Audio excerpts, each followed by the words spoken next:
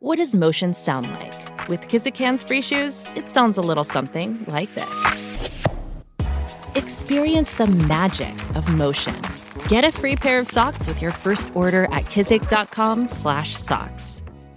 We're going to talk again about inflation for a few minutes here. We were talking earlier about all the different stories and economists now saying, yeah, you can expect a recession sometime next year, which is interesting. And another story, the RBC Consumer Spending Tracker, telling us that, yeah, inflation is crazy, but it hasn't really slowed down spending across the board.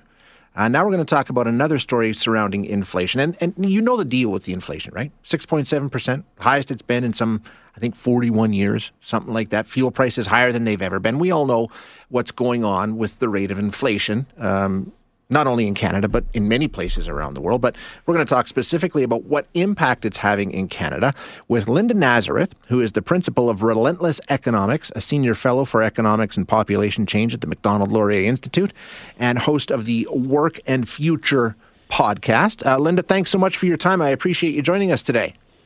Happy to be here, Shay. Did I get the name of the podcast right? It's actually called Work and the Future. Work and the Future. Okay. Excellent. Okay.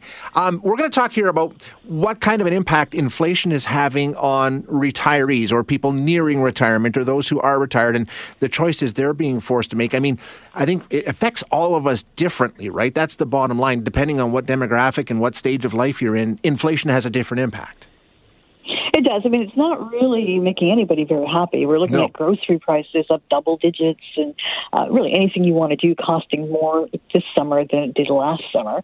But if you are thinking of retirement and you probably think, maybe I have enough saved and I figured out my budget, and then you look at the grocery prices, you might say, you know what, I'm going to work a little bit longer, because I need to save a little bit more because, what if inflation keeps going like this? My money will run out faster. And that's kind of a major thing because it changes who we'll have in the workforce, maybe changes things for the group coming up who really wanted that group to retire. It's just really interesting how inflation, which hasn't been a huge issue in Canada for a long time, is changing everybody's behavior. Absolutely. So when we focus on, people in that area where, like you say, they're thinking about retiring or they have retired, the equation definitely does change. What kind of, people are working longer than they used to anyway, right? They are. I mean, it's hard to interpret the stats sometimes because if you look at the 55 and over group, that's boomers. There are more women in that group working, whereas, 30 years ago, women in that group maybe hadn't worked in the first place. But definitely, people are working longer. You don't have to retire if you don't want to in a lot of cases. Sometimes people's investments, this over the last couple of decades, haven't gone exactly the way they wanted them to, or maybe they got divorced and, their asset base got split. So for a lot of people who are Gen X or boomers, there's a reason to keep bringing in money for somewhat longer if you can. And now, as you said, and maybe these people who've already left the workforce, they're saying, my money's not going as far as I wanted it to. Maybe I have to come back in. It'll be interesting because the unemployment rate, I don't want to say it's too low, but for a lot of industries, they're saying it's hard to find workers. We'll see if this changes things because, the luxury of retirement may not be there for everyone. What does it mean when we see people delaying retirement or deciding to suspend their retirement for a while and going back? When we see what's going on with, inflation, what does that mean? I mean, that changes the workforce in our country, which then feeds into some other, calculations around inflation, right? I mean, it has an impact. Yeah, well, if you have more people looking for jobs, that will certainly make it easier for some industries. All things being equal, it will put wages lower because more people looking for work tends to stem wage increases. But it's going to be hard to sort all that out. I mean, the big thing right now is workers are asking for more money because they're making, I think it's 3.4% more than they did a year ago. Inflation, as you said, is running at nearly 7%. If you look at some prices like groceries, it's running at 12%. Of course, everyone's going to be demanding more. Yeah.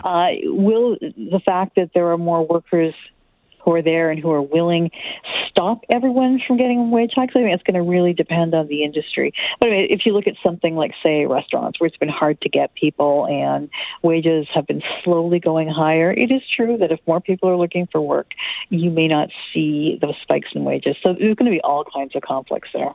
So then you're going to have one demographic pitted against another in a way because it's causing them issues. If you're a younger worker, you're hoping for more opportunity or more wages, and then it all works together hand in hand, right? It does. I mean, you can see some situations. Maybe a lot of people are in this situation. They're in office. They're really looking for somebody to retire, and that person says, "You know what? Maybe I'll stay longer." They're not going to be really happy to hear that news. Sometimes we hear talk of the gray ceiling. The gray ceiling maybe is harder to budge than a lot of people would like. I think we all have to adjust, like you say. That's what it comes down to, right, Linda? I mean, the equation has changed for all of us, and we have to re-examine where we are and what we do, and it's only normal. And who knows how long it's going to last? That's the other thing is there's so much uncertainty. It's really hard to plan.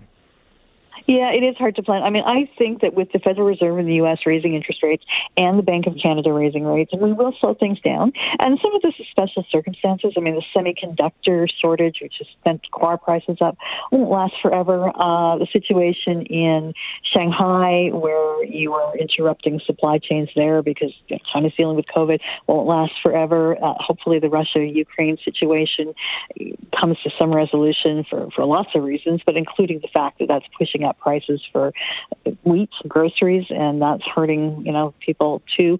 But it will take a while to move through. I mean, the worst case would be if we do trigger a recession with higher interest rates. Yeah. That will send prices down, but, there'll be lots of other issues to deal with as well. Exactly. That's right. I mean, and typically that's how our recession ends. So, and that appears to be on our horizon. Linda, thanks so much for your time today. I appreciate you joining us.